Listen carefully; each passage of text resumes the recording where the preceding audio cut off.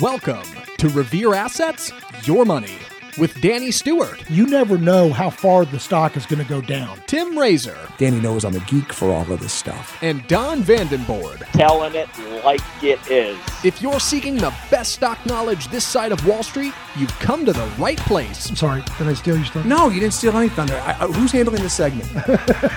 For the next hour, Danny, Tim, and Don will be talking investing, Investing is 90% psychological, and I love that. trades, The market will usually overshoot to the downside and to the upside. and dumpster fires. Because it doesn't matter what you think or what I think, and it matters even less what Danny thinks. And now, here's your hosts, Danny, Tim, and Don. I was caught in the middle of a railroad track. Underground, and I knew there was no turning back.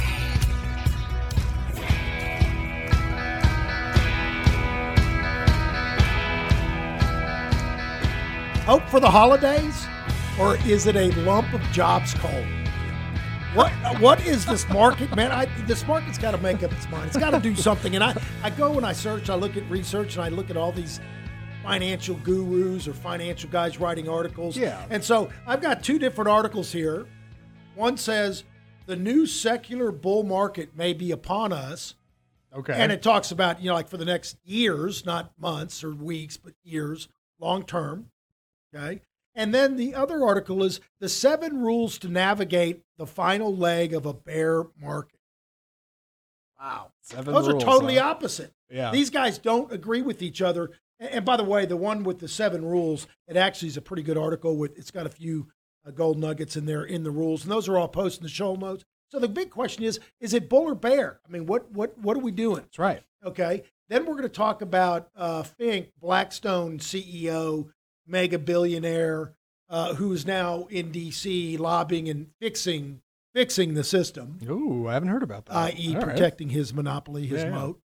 And then for clients, be on the lookout for a nice little surprise in the mail, a little holiday treat. Oh my gosh. And there might be a secret stock chart formula screener. Really? Like a little, what do you call it?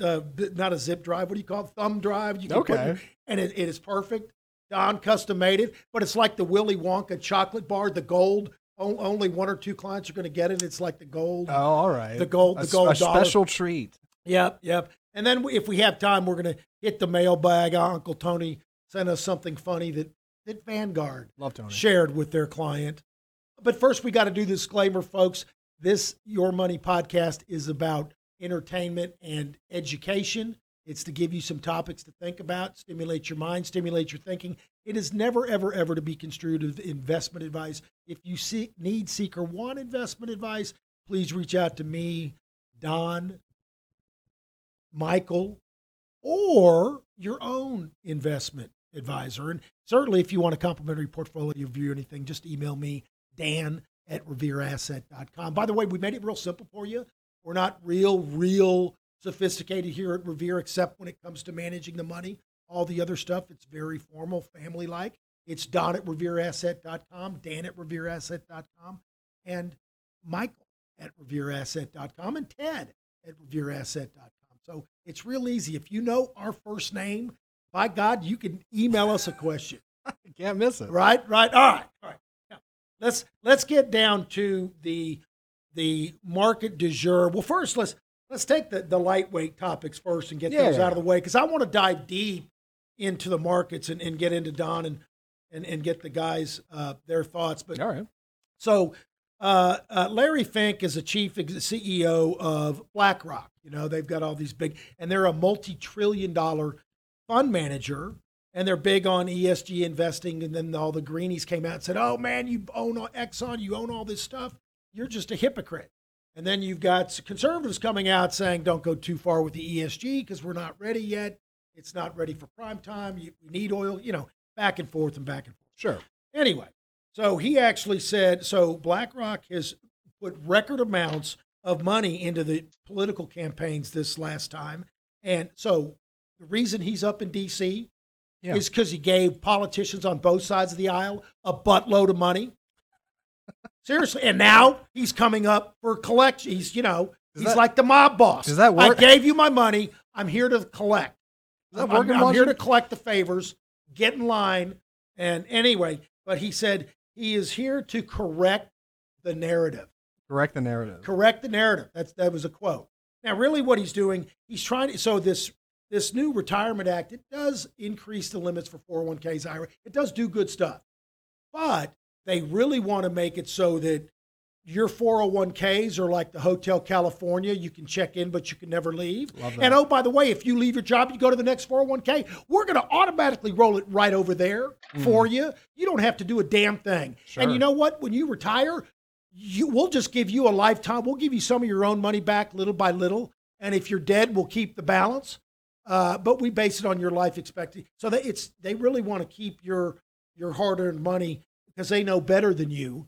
And then they'll droll it out to you in little drips and drabs over time. Oh. Anyway, that's what that's about. So anyway, and by the way, we have to now fill out a new Department of Labor compliance form showing if we ever do an IRA rollover, we got to justify it. Why are we doing it? Better management. What do they own? What do you own now? Why are you doing this? Are the fees comparable? Is it, and they want to make it onerous for you to do an IRA rollover. But anyway, he has actually now lost millions of dollars or billions of dollars of people taking money out of their firm. So they've got a little bit of a PR problem they're working on. Also, these other two articles about the markets are very good. Now, here's something that is apropos to our clients and to everybody for that matter. And this is a good article. All these are posted in the show notes. The 9 reasons this popular trust isn't just for the super wealthy. That it's a SLAT, the Spousal Lifetime Access Trust. Huh. Basically, what that is you set up a trust, you give away some of your lifetime exemption, your estate exemption. You get a certain amount you can give away free, but you don't have to die to do it.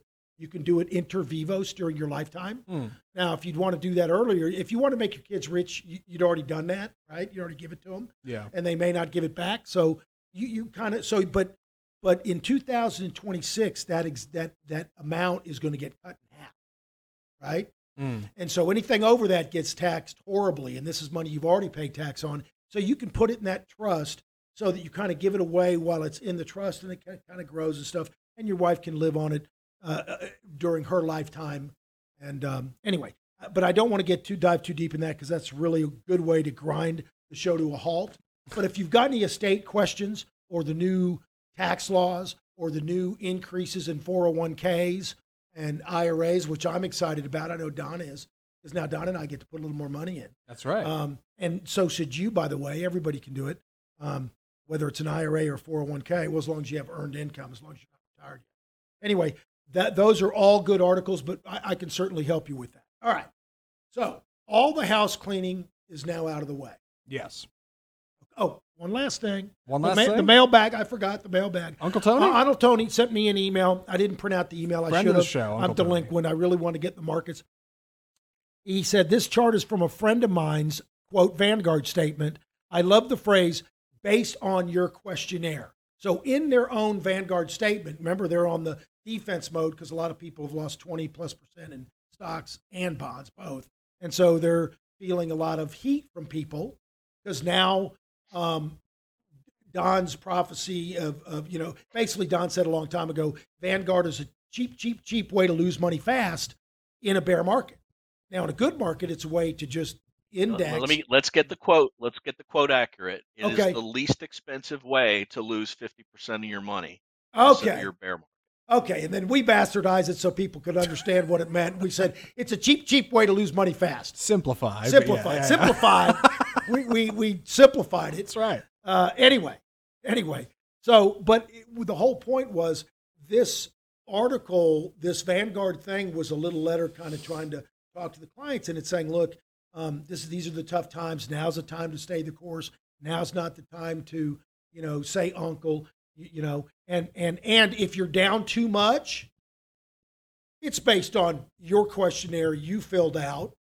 Now, who's the advisor? Oh, okay. Oh, that's right. They're not an advisor. They're Right. a custodian. They're a broker. They have conflicts of interest. Mm. They don't represent you. Oh, but I digress. All right, enough said. You get the point, folks. If you want really independent, fee-based only advice, that's only comes from a fiduciary. Okay? Mhm. You want to get someone that doesn't get paid by anybody except the client. No commissions, no trailers. They don't house a bunch of funds where they're getting fee sharing arrangements with those funds because they get some higher than others. So guess which funds you're going to get in your pie chart. That's assuming you believe in the pie chart methodology. Right. I don't, but for various reasons. But You the digress. whole point is, even if you believe in that pie chart methodology, you're going to get subpar funds. You could get subpar funds because they get paid better on some than others. So you've always got to have your antenna up and always follow the money. Figure out how your advisor gets paid and ask him, are you a fiduciary? Right. Good question. All right. Enough said. Let's get down to the nitty gritty. So in COVID, so I'm going to talk a little bit about bear markets because, you know, we get a little bit of feedback, and look, bear markets are actually, well, obviously they're tougher than bull markets. I don't want to say something stupid where Don starts laughing and then jumps in and before I can finish my thought, Yes. right? But primary uptrends and bull markets are, number one, they're funner because you're making money, right? Yes. But they're also easier to stay in there and hang in there. But it's also more stable normally. In other words, they always say it's an escalator up and an elevator down, but the bull market normally goes up more gradually in less fits and starts, and it's usually it's less volatile, more consistent. Let's put it that way. Okay. When you get in a bear market, sometimes you get in sideways, choppy, range-bound markets. Then you'll get in a big draw, another, they call it legs, another leg down. You'll get a 15, 20% drawdown. Then you'll get a massive bear market rally. In fact, the strongest short-term rallies actually occur in bear markets. So you get these volatile, wild up and down swings, and you get sideways choppiness. So it wears people out. That's what Don was saying on a show a few weeks ago, how bear markets wear both bulls and bears out. Because you start getting long because you get a strong rally. So you get in and it's like Lucy taking the football from Charlie Brown. Right. Nice try. And you get hit, right? Yeah. Or you get short because the market starts selling off and all of a sudden you get a rip, snort, and rally. And so you get cut. So bear markets are harder to navigate. Plus, you're probably getting nicked and cut if you have a sell discipline like us. If you don't, you're getting punched in the nose by Mike Tyson, right? And so that's no fun, No. and it's harder. Now, all right, fast forward to And where do all those bear markets take place, Dan? under the 200-day. Is that right?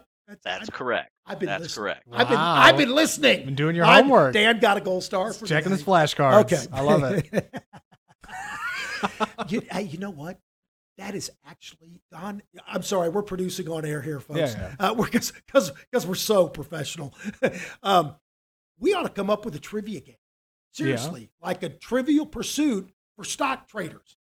Okay. We'll put Ted in charge of making all the questions. He'd love that. He'd love that for oh, sure. he's into it. He's just Yeah. diving deep, watching every video he That's can. right. All right, now, so we can have that. When do where all bear markets occur? Under the 21. What is the best short-term moving at? Well, that's kind of subjective. Under You the gotta- 200, not under the 21. Under the 21. No, but I'm saying, I was going to See, say, you're- which is the best Okay. short-term exponential moving average? Right. Well, it could be the 8 or 21. Anyway, we could find some agreed-upon classical things, and we could actually make a trivia game out of it. I think you could. Anyway, all right. So, and that's the reason I brought up those articles, because you can literally go Google and say, are we in a bear market or bull market? And you'll get article upon article about how we're bottoming out and we're about to take off in 2023. And then just as many articles saying we're in it for another bear market for another year, Yeah. right? So you really don't know. Okay, now, here's what I do know. Okay, so the COVID bear from high to low was down about 33%, Moss or Meadows. High to low, not year to date. Year to date is about 25, but Yeah. but because it was up in January and February. But March 23rd in 2020, COVID hit the max drawdown, right? And then the Fed came out and said, I am spending $4 trillion and I'm buying stocks, I'm buying bonds, I'm buying boats, yachts, whatever. I'm buying anything. Anything that's got is an asset we're buying, we're going to pump up the price. Sure. All of a sudden, you had a V bottom, and that thing just took off. In fact, from March 23rd to the end of the month, the market was up like 50. S&P was up like 15%. That's a huge move for 10 days. But that's what happens off market bottoms. You get 10, 15, 20% rallies in very short order. Problem is, you don't know. You're still not sure whether it's a bear market rally and you're getting sucked in, or whether it's going to have legs. But you got to have some way to get in to some degree, so that if it is got legs, you can continue to add to it. Because you can't just go all in and all out 100% of the portfolio, because you end up getting whipsawed. Yeah. Okay. Point being, that V bottom COVID bear market where it went straight down and then all of a sudden went straight up because the Fed just started printing money, that is actually not quite that's a little unusual. It happens, but it's not that usual. In 2008, it was entirely different. The bear market was over a year long, and it really wasn't until the Fed started getting aggressive and then continued and showed that it was willing to do stuff that the market started rallying in March, I think March 9th of 2009, but memory serves was a bottom. But anyway, but that took a while. Same thing with the tech wreck of 2000, 2001. It took a little while to get that out of the system. And the Fed, once the Fed became switch gears and became more dovish, it was much easier for the markets to rally. So the markets have been having headwinds up until 2 days ago, up until Wednesday. Powell has been steadfast that he is going to keep raising. He's going to kill inflation. Wednesday, he blinked. He said, you know what? We may not have to raise rates nearly as aggressively. In fact, we may be able to, we're really going to slow down our aggressive posture. I'm paraphrasing. Okay. Yeah. Market had a massive day on Wednesday. Okay. Had a little consolidation yesterday. And today the markets were down big at the open because the jobs numbers came in really strong. And the markets absolutely were down 1.5%, 2%. And now the S&P's down a little over half, and the the Dow's down a third, and the NASDAQ's down 1. Point being, it's down much less than it was, and it's really showing some strength. But everybody was looking at COVID to compare this bear market to, not maybe a better example. So the questions I'm going to have for Don, and these are many, but I'm just going to throw them out there so you can take them in any particular order, Don. A, once you get down somewhere at the bottoming you think it could be another third leg down, or it could rally from here. Okay, so you don't really know. What do? Do you say, okay, we've already had a 20% down, this is low enough, I'm just going to go all in because I got tons of cash? Or do you try to get in gradually, and how do you protect yourself, and what do you do? All right, so with that, I teed it up for you, Don. I want to hear the answer. Sure. Let's show the chart, Zach. Got it. And this is a chart of the S&P 500 set to the end of July 2009. The last leg down of the financial crisis started in January of 2009, and it ended in March 2009, as Dan noticed. So we're going to apply the same rules, and we've studied all these bear markets. We have in fact applied the same rules coming off the bottom as would have worked historically in these bear markets coming off the bottom. So the first thing we look for is a low that holds, and then we're looking for the classic William O'Neill follow-through days, which is a gain of about 1.4% on above average volume on the 4th to 7th day off of the bottom. And we did get that on, I believe, 3/12/2009, and it accomplished another key level that we look for, and that's a reclaim of this green line. That's the 21-day exponential moving average. And that is our primary short-term re-entry signal. When you come off a bottom, you get back above the 8. That's the purple line. That's kind of telling us we might dip a few toes in there, because we'll use this shakeout low, the prior low, as our stop, very similar to what we did on 10/13. And then you get back above the 8, and you get your follow-through day, and you get a close above the 21. And if you just paid attention to that 21, it wasn't violated for the next 1, 2, 3, 4, 5, 6, 7, 8, 9, 10, 11, 12, 13, 14, 15, 16 weeks.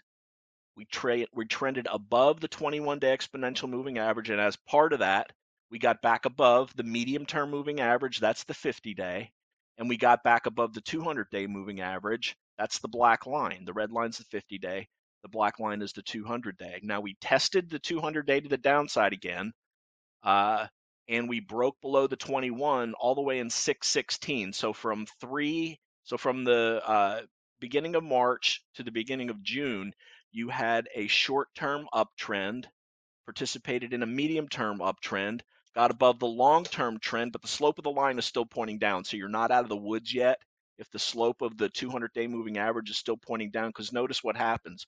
We stayed above it, but we're making lower highs now. So this is a correction within the recovery, okay? And then over here in July, we got back above all of the moving averages again, and then let me move this to the end of the year. We rallied into the end of the year. So we're going to apply the same rules. So here's the rally that I was talking about, rallying into the year. A couple pullbacks, held the 50-day, a week or two under the 50-day, but well above the 200-day moving average. And then look, the slope of the line of the 200s to turn up. This is a very good signal when that happens. So let's go back to today, and very similar. Here's your shakeout day, 10/13. We got back above the 21, but it was a false move above. Then we got back above it on 10/21, and we stayed above it, but it was a false move above. This has been much more difficult than the final recovery off of the financial crisis low. Then we had this big gap up on 11/10. This is when the CPI data was positive. And we're above the 21. We came back and tested it on Wednesday and Tuesday and Wednesday of this week, when Jay Powell had his speech and his Q&A. And we bounced off it to the upside and got back above the 200-day for the first time. So you can compare this to that time back in 2009 when we got back above the 200-day. Now the slope of the line is still going down, but it's not as steep as it was in 2009. In fact, it's only dropping 2 points a day right now. So it's still making lower lows. So it was at 40.50 when we got back above it on 11/30. Then it's 40.48. Then it's 40.46. Still going down, but it's basically flattening out. And we tested it, held it, and got back above it today on the S&P. And if we hold today's lows and we close above this 200-day moving average, that's a big plus for the market. But it's not. The signal that I did all those bear market studies on was a 1% or more close at the end of the week above the 200-day or the 40-week, and it doesn't look like we're going to get that. So we'll get one thumbs up, but not two thumbs up. Two would have been if we close at 1% or more above the 200-day moving average. But if we hold on to where we are right now, we're at 40.52, 40.45 is the 200-day moving average. If we hold on above that and close the week above that, that's good, but it's not great because we didn't get that 1% separation above the 200-day moving average, which is the criteria I used when I did all those bear market studies and generated those statistics. So not a full green light, but we've been adding exposure. We got our beta back above 1.0 today. Based on the back test and the hold of that 200-day moving average. That's the first time we got back above a 1.0 because all three of the criteria are met. Are we above the 50-day? Are we above the 21-day? Are we above the 200-day? Yes, yes, and yes. So that gives us the green light to put the pedal down a little bit more and make our exposure back to above 1.0. 1.0 of a beta is as much risk as the S&P 500. So that's where we're at now. And making a few percentage gains off the last couple of days off of this low and holding on to them. And leading stocks are outperforming the indexes today. That's a very important point of fact that I want to bring into the picture. You always want to look at how leading stocks are doing relative to the indexes. And really what's still dragging down the indexes is those big FANG stocks. Tesla red today, Apple red, Amazon red, Google red, Microsoft red, all by approximately a percent. One that is bucking the trend is largest position in our portfolio, and that's Netflix, which is on track to be up for the third straight day and had some nice volume coming into it. And that's one that we identified with volume, good price action, and it's a big liquid leader.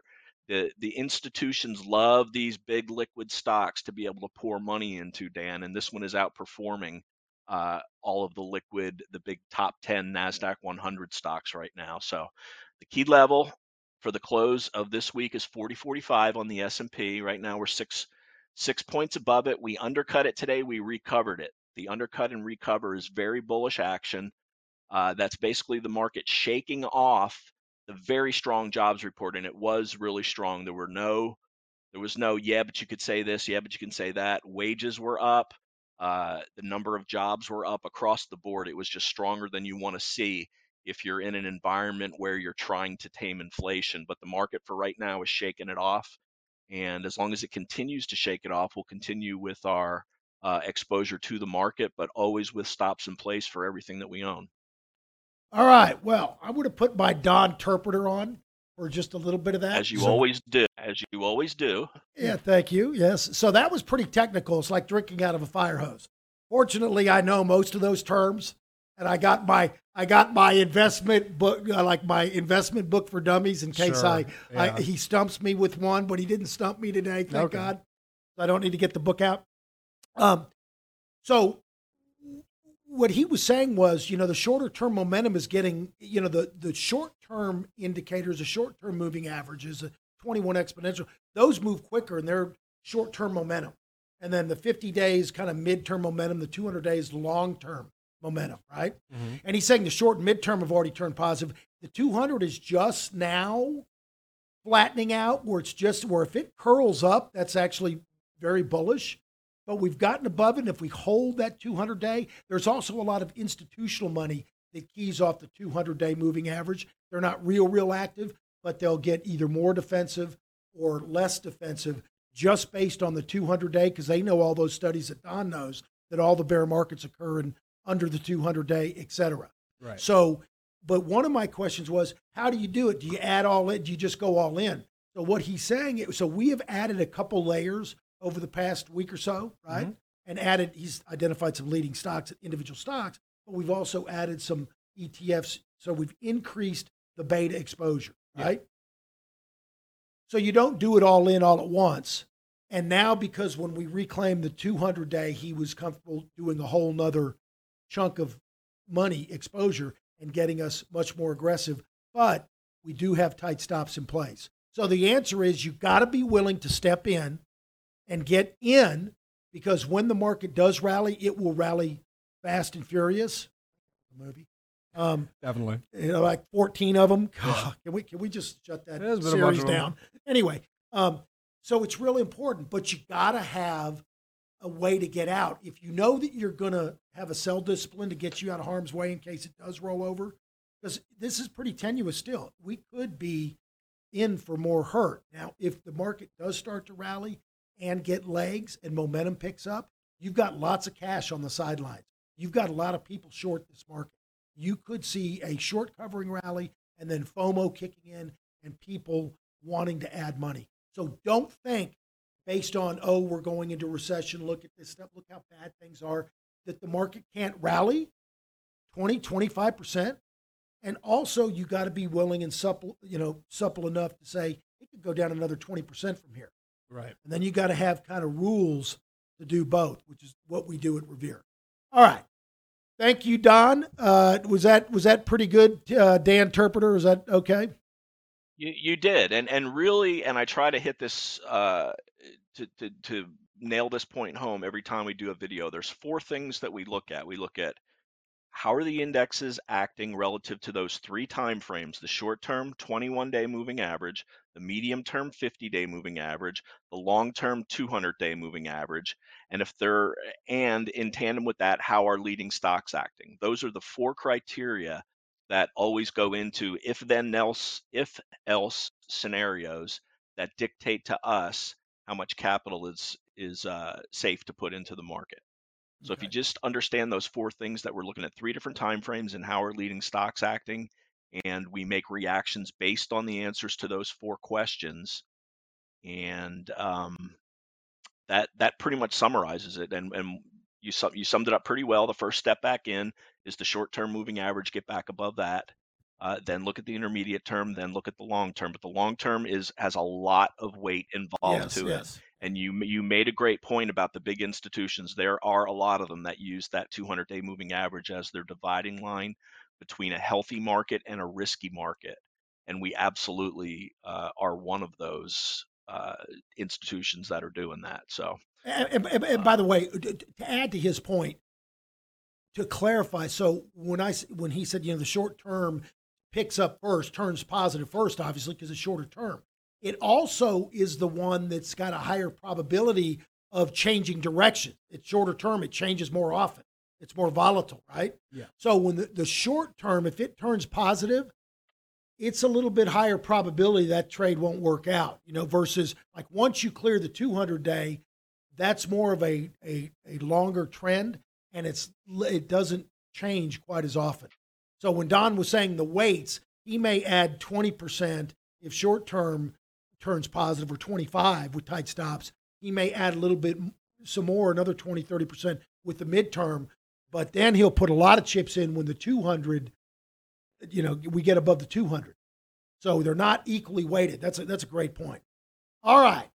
So without further ado, I want to hear what the Revere analyst team have. Why don't we switch the tables? Why don't we go with Ted first this time? Yeah, I like that. Can't hear him though. Ted, are you there? Stand by. Hello? He's got it. There he is. There he is. There's the man. Ted, good to hear from you. So today I'll be talking about gold and silver. But first, I wanted to bring up my dollar thesis that I had a few weeks ago. And so, Don, if you can pull up the dollar chart, that'd be quite helpful.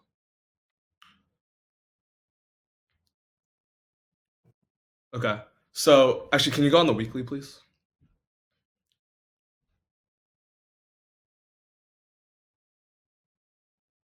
Okay. So, a few weeks ago, I noted that the dollar broke its upper trend line. If Don were to draw connect those 3 points, William O'Neill has indicated that 75 to 80% of securities or stocks that break the upper trend line after a sustained period in advance tends to mark the top, or at least a local top.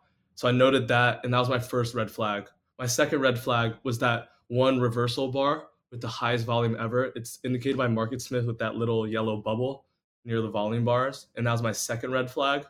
My third red flag was the 5 to 6 distribution days on the daily chart, and within like a few week period. And so with those 3 factors, I've tweeted multiple times, and I've also stated on this podcast that I think the dollar has definitely put in a local top, and perhaps just like a global top, if you were to say. So that brings me to gold and silver.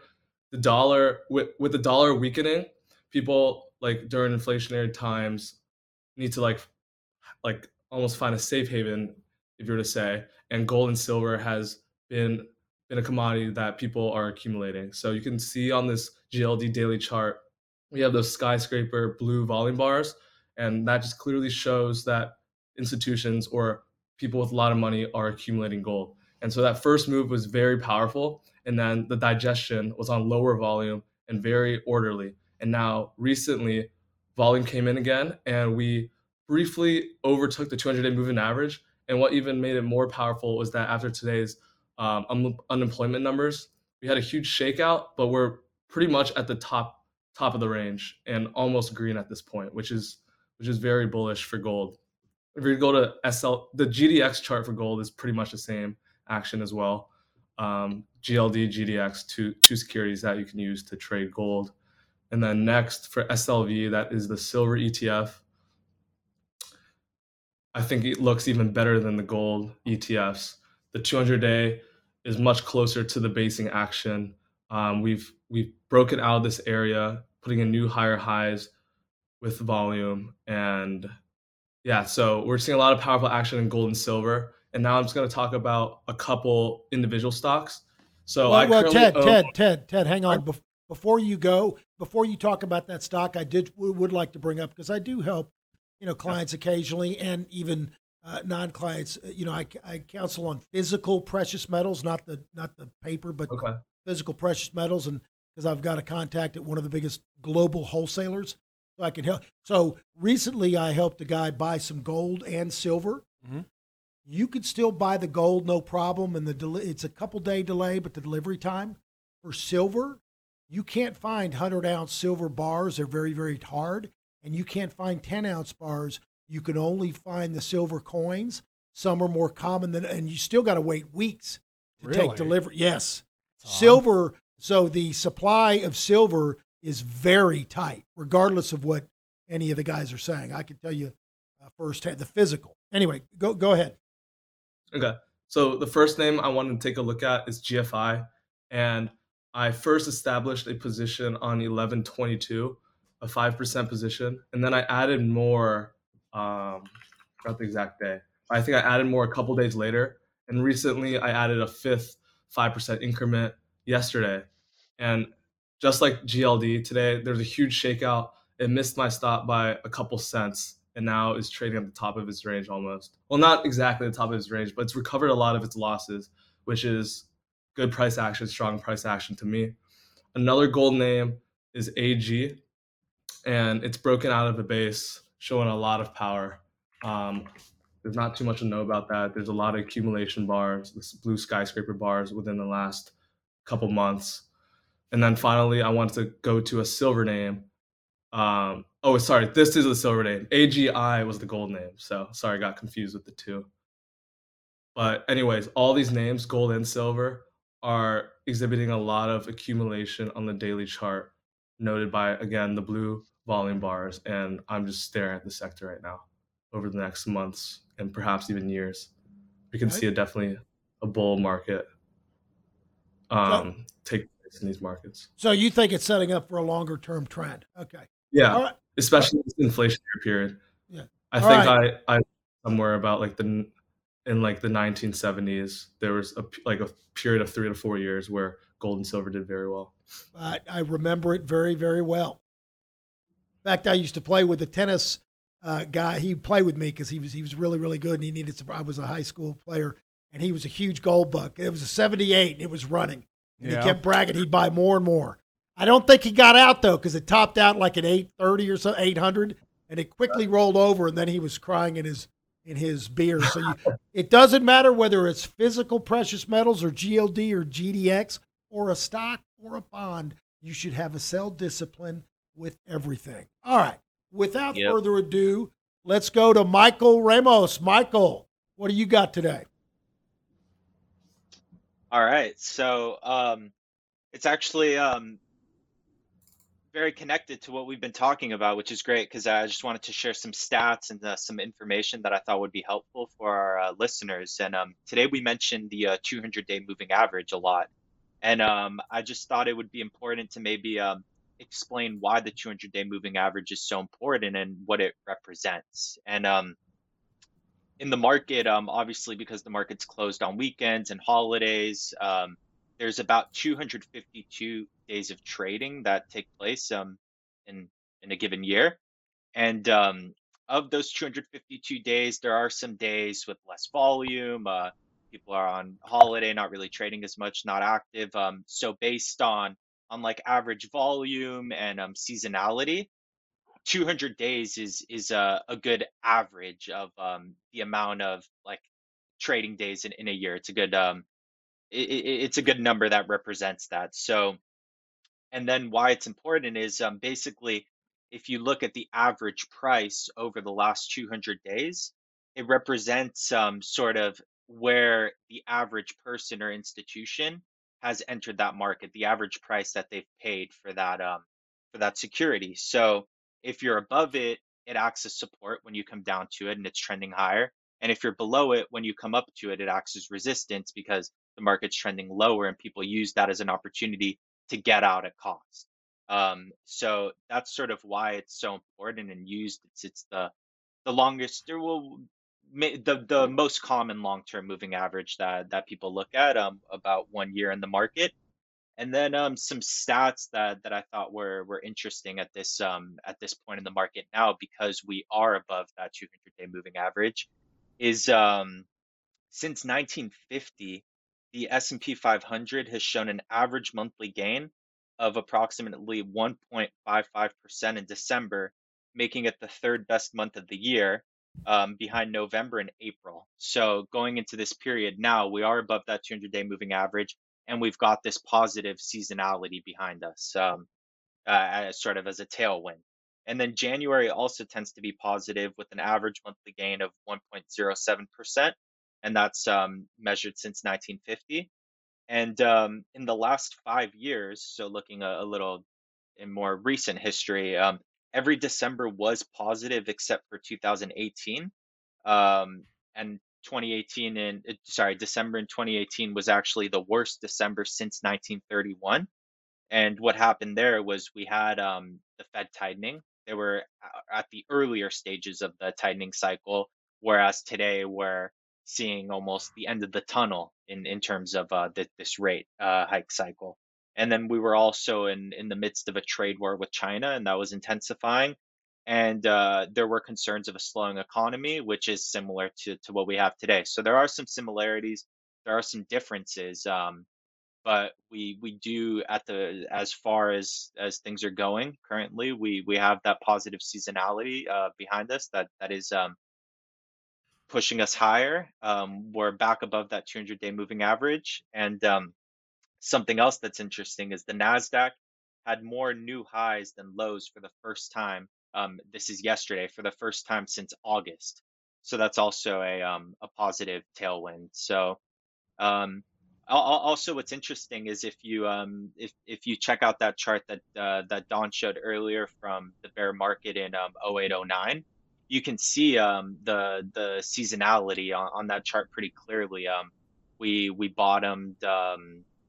We had the first bottom in December, and then we rallied into there about to December of 2008. We hit that first low. Then December was a positive month, and then into January we started selling off again. And then in April is when we end of March, April is when we hit that final bottom, and then rallied off of there. So it's consistent with the typical seasonality of the market. So that's something also important to factor into your positioning and where you want to get in and out. If the market's respecting seasonality, you got to go with it. And just in terms of where we're at now, like the headwinds that were really dragging this market lower, what we've been dealing with for a while is inflation and interest rates. And we've got some good CPI numbers. The reports are coming out showing that inflation seems to be peaking. That narrative is consistent. And then you've also got the Fed saying that they're going to potentially slow down on hiking, and we're near the end of that rate hike cycle. So a lot of those headwinds are behind us, and yeah, so we've got something to be optimistic about. All right, thanks, Michael. So and here's the main point that I really wanted to make at the beginning of the show, and that is when it's time to really invest and be aggressive. Now, this is assuming you didn't get crushed and go down 30% to begin with, or 25% to begin with, and you have some cash on the sidelines and you were being conservative, or protecting your principal. Is